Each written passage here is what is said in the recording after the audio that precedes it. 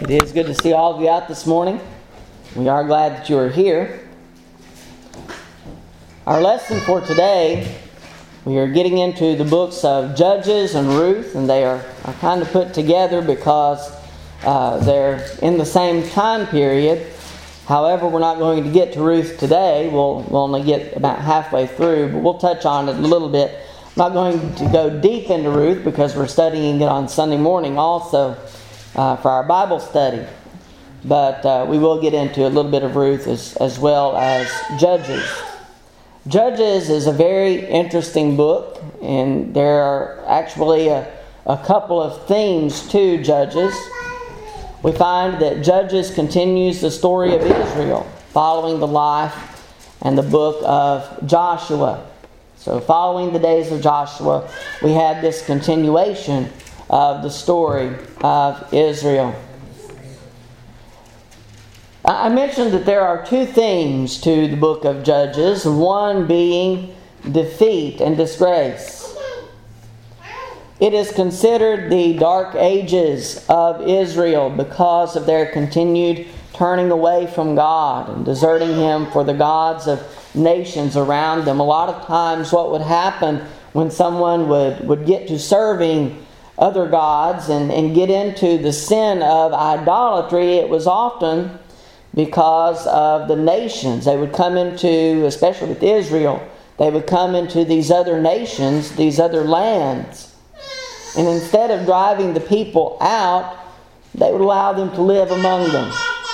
And often they would take upon them the service of their gods rather than serving the God of heaven, the God that had actually provided for Israel all along. So it is a book of defeat and disgrace for that reason. But before we throw it out, before we think of Judges as something that we can forget, a time period that maybe we need to forget, there are lessons to be learned. And there is a bit of positivity in the book as well, as we see this as a book not only of defeat and disgrace, but also a book of deliverance. God, throughout the years that Judges covers, He would provide a judge, or we could also term Him as a deliverer for His people. And so we have judges that arose to deliver them from their enemies. So when God's people were oppressed, we still see God's care for them, that God still loves them, and God is still taking care of them. In all, there are 12 judges that are provided for Israel in the span of about 250 years, from the death of Joshua to the rise of Saul as king of Israel. And as we look at our brief outline for this lesson, we have the apostasy, chapters 1, chapter 1 verse 1 through chapter 2 and verse 5. We also have the period of the Judges, chapters 2 and verse 6 through chapter 16. And we have the appendices, chapters 17 through 21. And then we'll again spend a brief time on the book of Ruth. Today we're only going to get through a portion of this lesson, but we'll begin looking at the apostasy. If you have your Bibles, and I pray that you do, turn to the book of Judges, chapter 1. Judges, chapter 1, and we'll begin with verse 1. Even after Joshua's death, much of the promised land, Canaan, had not yet been conquered. And so there's a period here where they are going into the promised land. They're there, but they still haven't conquered all the peoples. And so in Judges chapter 1 and verse 1, we read this. Now after the death of Joshua, it came to pass that the children of Israel asked the Lord, saying, Who shall be first to go up for us against the Canaanites to fight against them? And the Lord said, Judah shall go up. Indeed, I have delivered the land into his hand. So the first several verses of the first chapter tell of certain tribes, some helping their brethren conquering certain lands. However, Israel was not fully obedient to God's command to drive out the inhabitants of these enemy nations. And so we come to verse 27 of Judges 1. Verse 27. However, Manasseh did not drive out the inhabitants of Beth-shean and its villages, or Taanach and its villages, or the inhabitants of Dor and its villages, or the inhabitants of Ibleam and its villages, or the inhabitants of Megiddo and its villages. For the Canaanites were determined to dwell in that land. And it came to pass, when Israel was strong, that they put the Canaanites under tribute, but did not completely drive them out. Nor did Ephraim drive out the Canaanites who dwelt in Gezer. So the Canaanites dwelt in Gezer among them. Nor did Zebulun drive out the inhabitants of Kitron, or the inhabitants of Nahalol. So the Canaanites dwelt among them and were put under tribute. The inhabitants who were allowed to stay with Israel in these lands were put under tribute to Israel, which was a common practice when a nation would take over a nation. We see it in the captivity of Israel as well later on. But we see that they would put them under tribute. And so it was with Asher and the inhabitants of Akko and Sidon, among others, verses 31 and 32. And so it was with Naphtali and the inhabitants of Beth Shemesh and Beth Anath, verse 33. And we come to the end of the chapter in verses 34 and 35. Judges 1, verse 34.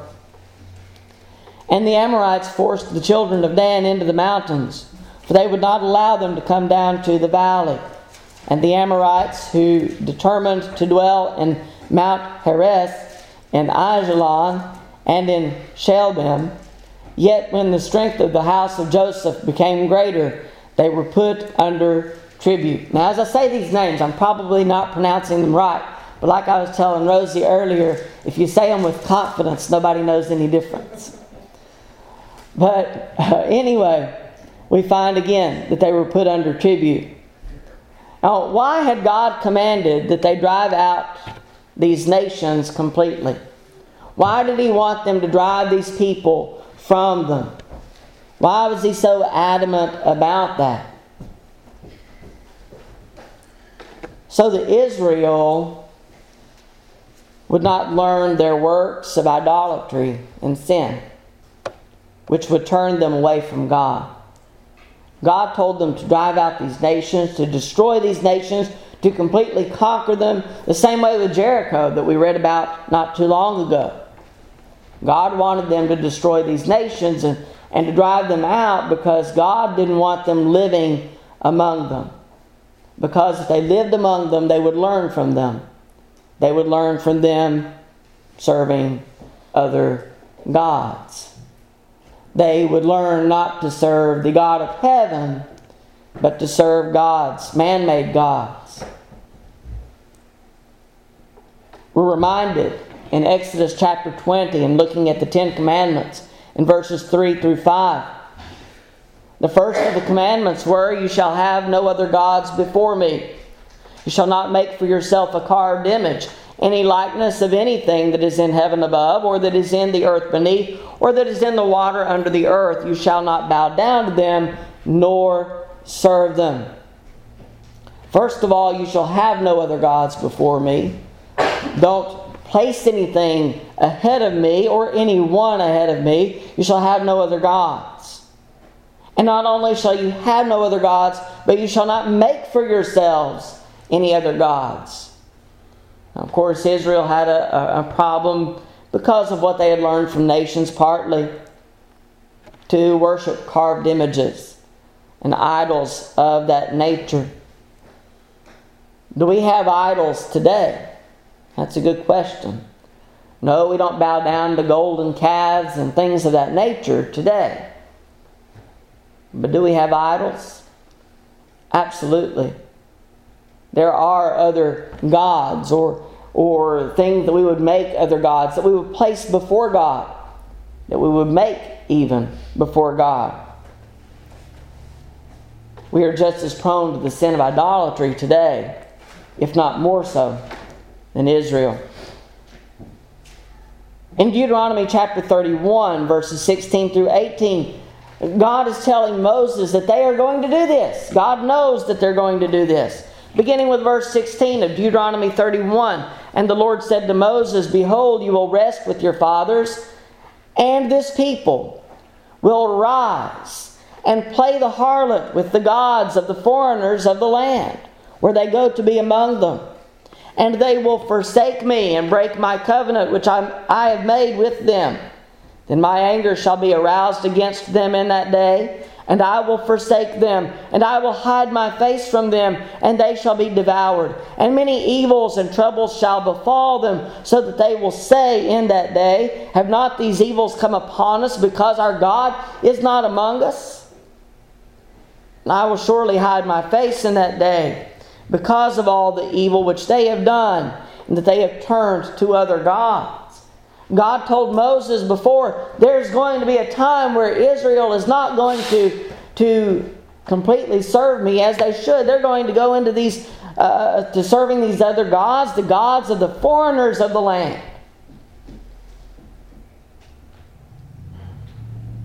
They will forsake me and break my covenant which I have made with them.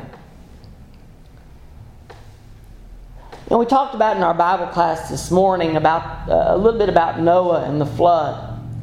We mentioned that God destroyed the world with the flood, and yet He saved Noah. He saved Noah from the wickedness of the world, from being too tempted by it so that he might give in.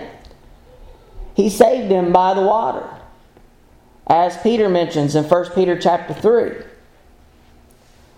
Why? Why did God not just completely destroy the world? Because Noah found grace in the eyes of the Lord. Well, in a sense, Israel did too. Israel found grace in the eyes of the Lord, and even in a time where they turned away from God, there was also going to be each time a time where they would turn back and recognize God and ask Him for help. And what would He do? He would help them.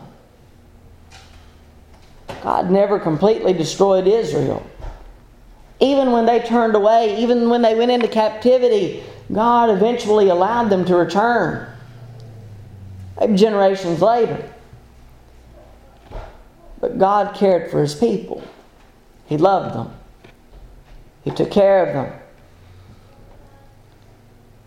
Israel allowed these foreign nations to dwell in the land with them. They were turned away from God, as had been foretold.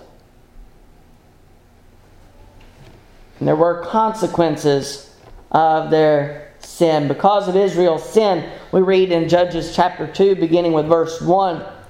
Then the angel of the Lord came up from Gilgal to Bochim and said, I led you up from Egypt and brought you to the land of which I swore to your fathers. And I said, I will never break my covenant with you. And you shall make no covenant with the inhabitants of this land. You shall tear down their altars, but you have not obeyed my voice. Why have you done this? Therefore I also said, I will not drive them out before you, but they shall be thorns in your side, and their gods shall be a snare to you. So it was, when the angel of the Lord spoke these words to all the children of Israel, that the people lifted up their voices and wept. And they called the name of that place Bochim, and they sacrificed there to the Lord. And when Joshua had dismissed the people, the children of Israel went each to his own inheritance to possess the land. Because they didn't drive out the nations as they had been commanded, God also didn't drive out those nations from before them. I will not drive them out before you, but they shall be thorns in your side and their gods shall be a snare to you. Because Israel had failed in complete obedience of God's commands, their enemy nations would continue to dwell among them. And they would be a pain to them. They would be of discomfort to them. Thorns in their sides. But we move on and we come into the period of the Judges in chapters 2, beginning with chapter 2 and verse 6 and going through chapter 16. We're not going through all of this today. We're going to get to a point, we'll stop, and then we'll pick up there next week, Lord willing. But in Judges chapter 2, beginning with verse 7. Judges 2 and verse 7. So the people served the Lord all the days of Joshua and all the days of the elders who outlived Joshua, who had seen all the great works of the Lord which he had done for Israel.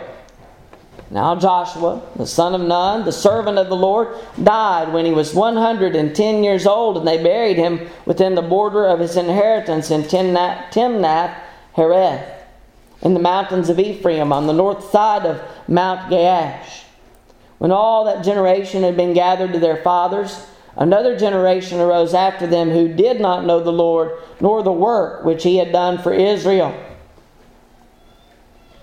The people, while they had a reminder, they served the Lord while Joshua lived. And even in the days of the elders who lived after him, Joshua prepared them to serve God. He encouraged them to serve God. We remember how Joshua ends, and Joshua tells them, you can do what you want to, but as for me and my house, we will serve the Lord. Joshua was a great leader, and as they served in the days of Moses, so they did in the days of Joshua. They served the Lord faithfully. However, it wasn't long before they forgot God and all that he had done for his people. Israel as a whole seems to be a very forgetful nation. Remember, whenever they crossed the Red Sea, it wasn't long after they crossed over the Red Sea on dry ground, and they were delivered from their enemies, the Egyptians, who had held them captive for so long. They complained. We're hungry, we're thirsty, we have nothing to eat or drink. They forgot what God had done for them. God caused the waters to part so that they could walk through on dry ground. And yet they were worried about what they were going to eat and drink. They soon forgot God. Everything that he had done for his people, the stories that they were supposed to be telling their children, that they were supposed to be reminding their children of how God had taken care of them so many times. And yet they forgot. And so begins a cycle of continual rebellion and deliverance. Rebellion and deliverance. In chapter 2 and verse 11, Judges chapter 2 verse 11, then the children of Israel did evil in the sight of the Lord and served the Baals, and they forsook the Lord God of their fathers who had brought them out of the land of Egypt. And they followed other gods from among the gods of the people who were all around them. And they bowed down to them. And they provoked the Lord to anger. They forsook the Lord and served Baal and the Ashtoreths. And the anger of the Lord was hot against Israel. He delivered them into the hands of plunderers who despoiled them. And he sold them into the hands of their enemies all around, so that they could no longer stand before their enemies. Wherever they went out, the hand of the Lord was against them for calamity, as the Lord had said, and as the Lord had sworn to them, and they were greatly distressed. Having compassion on his people when they were oppressed by their enemies, God would raise up judges or deliverers to deliver his people from the hand of their enemies. Verse 16 of Judges 2. Nevertheless, the Lord raised up judges who delivered them out of the hand of those who plundered them. Yet they would not listen to their judges, but they played the harlot with other gods and bowed down to them. They turned quickly from the way in which their fathers walked. In obeying the commandments of the Lord, they did not do so. Verse 18, and when the Lord raised up judges for them, the Lord was with the judge and delivered them out of the hand of their enemies all the days of the judge. The Lord was moved to pity by their groaning because of those who oppressed them and harassed them. And it came to pass when the judge was dead that they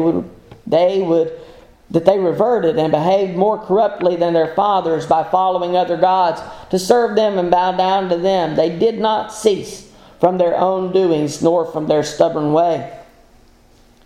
Then the anger of the Lord was hot against Israel and said, because this nation has transgressed my covenant which I commanded their fathers and has not heeded my voice, I also will no longer drive out before them any of the nations which Joshua left when he died, so that through them I may test Israel whether they will keep the ways of the Lord, to walk in them as their fathers kept them or not. Therefore the Lord left those nations without driving them out immediately, nor did he deliver them into the hand of Joshua. Because the people did not drive these nations out from among them, neither did God. However, when the people turned to him for deliverance, God would deliver them through the hands of these judges. He did not forsake his people, nor allow them to be completely destroyed by their enemies.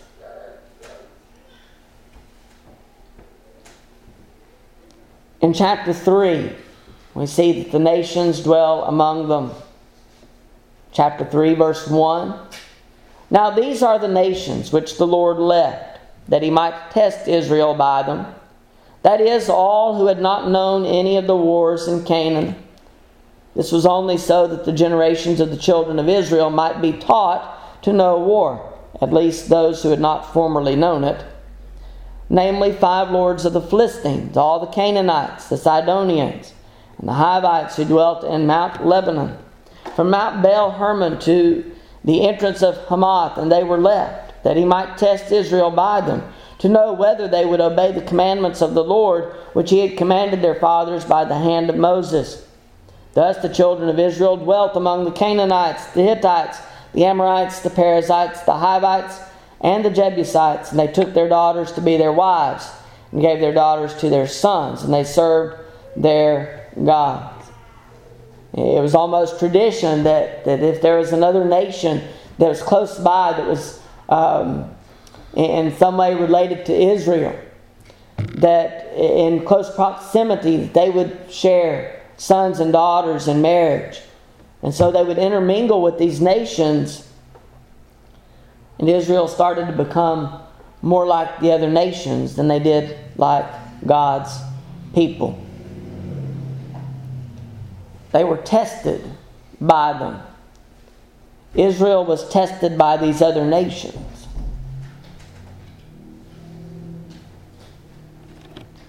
And so they would fall into the hands of these other nations. They would begin to be oppressed.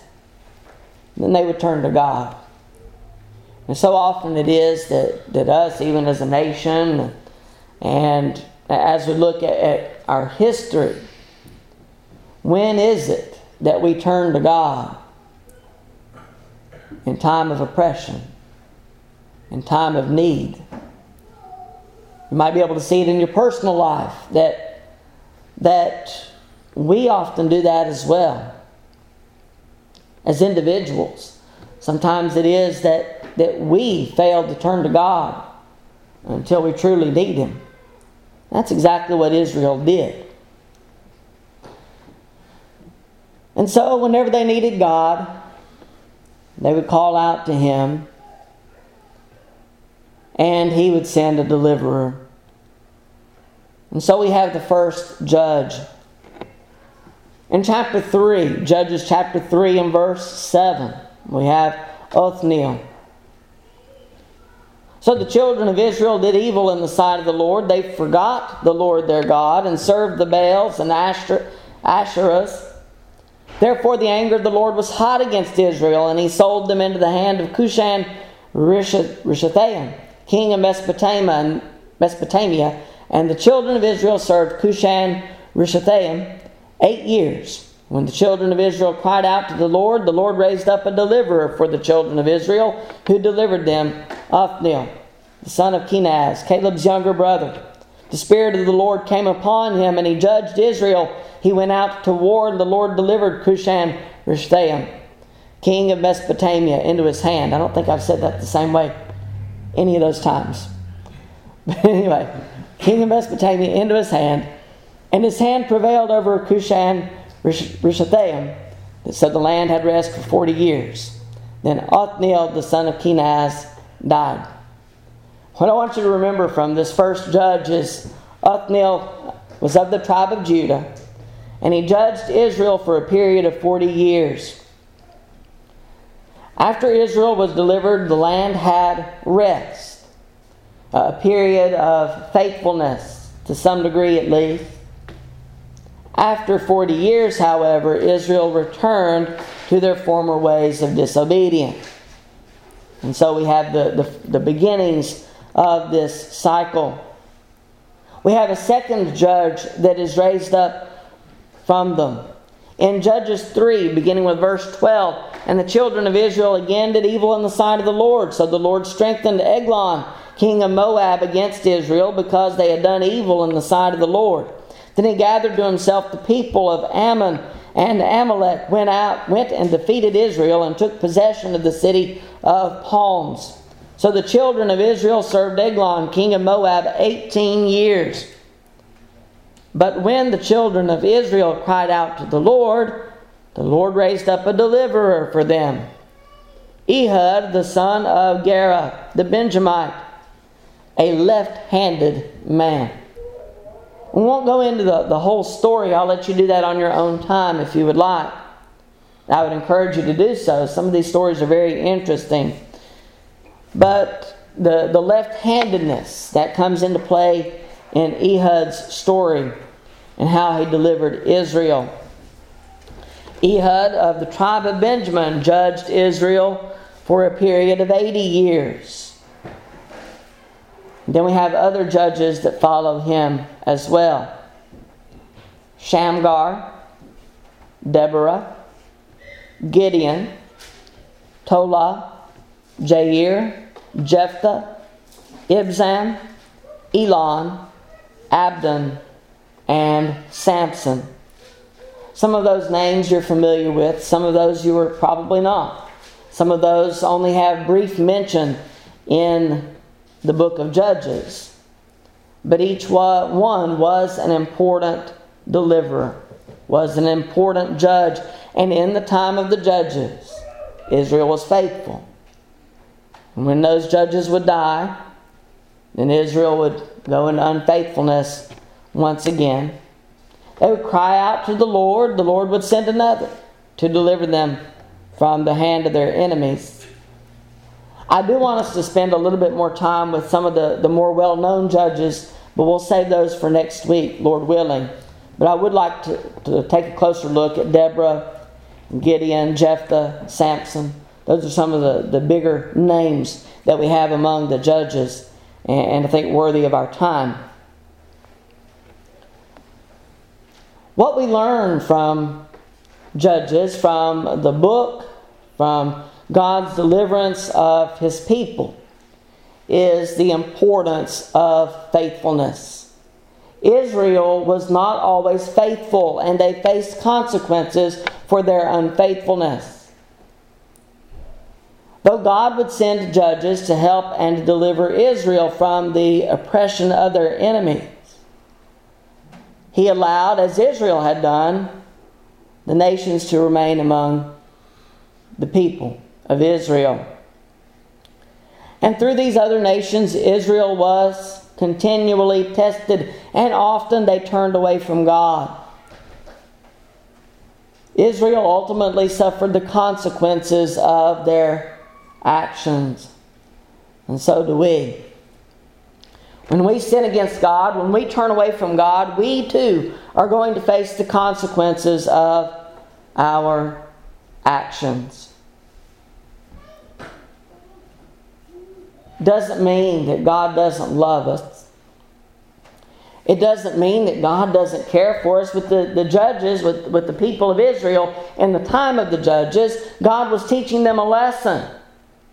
A lesson that they continually forgot and forgot to share with their children. But God was teaching them a lesson. He was teaching them that they needed Him. That they needed to serve Him faithfully. He allowed them to face the consequences of their actions so that they would learn faithfulness. And it was a lesson they continually struggled with throughout their existence. And often that's the way it is with us. Just because we face consequences of our actions, we're going to make wrong choices. We're going to make bad choices. Red choices, as we call them in preschool. But we're going to make those choices. And when we do, we need to learn. Just as like we would teach children. We think of how we teach children. And I've had some of the greatest experiences in comparing that with preschool. We try to teach them. We allow them sometimes to suffer the consequences of their actions so that they will learn a lesson. I remember I had an elder that taught one of our classes somewhere about 5th or 6th grade.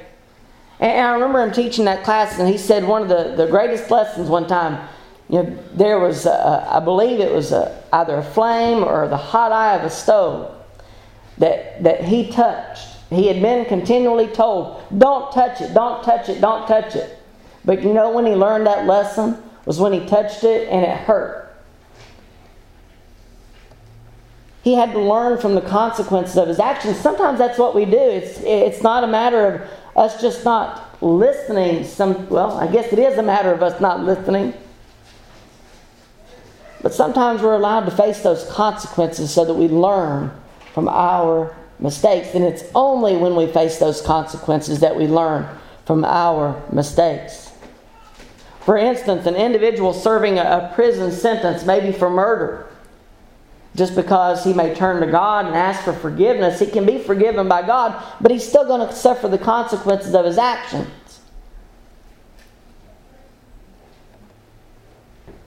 And sometimes we suffer the consequences of others' actions. A drunk driver, for instance, gets into a wreck and either injures or even kills someone or maybe a family. Sometimes we suffer the consequences of others' actions. God doesn't take away the consequences. He never promised to. He never promised that our way in this life would be easy. But as He was with Israel, so He is with us today. Let's not turn away from Him because we're facing the consequences of our choices or maybe the choices of others. Let's draw closer to God, knowing that He is with us, that He guides us through our trials, that He's with us in our suffering. We're not alone. We're never alone. God still loves us, just as He loved Israel. He allowed them to suffer so that they would learn. But He still loved them. He still cared for them, and He still provided the judges for them to deliver them from their enemies. And let's remember that our sufferings in this life are not forever. We live on earth and we get attached to things on earth, don't we? We get attached to our homes, to our cars, to our jobs, to our lives. We get attached to many things here on earth. But this is not our home. This is not forever. There's something even greater than anything we've ever known in this life that awaits us if we remain faithful. God is teaching us that lesson as we study Israel and the history of Israel. He teaches us that lesson in our personal lives as well. We have the promise of a forever home in heaven with God. We have that promise through His Son. See, God sent His only Son to die for the sins of all who are willing to obey Him, to submit themselves to Him.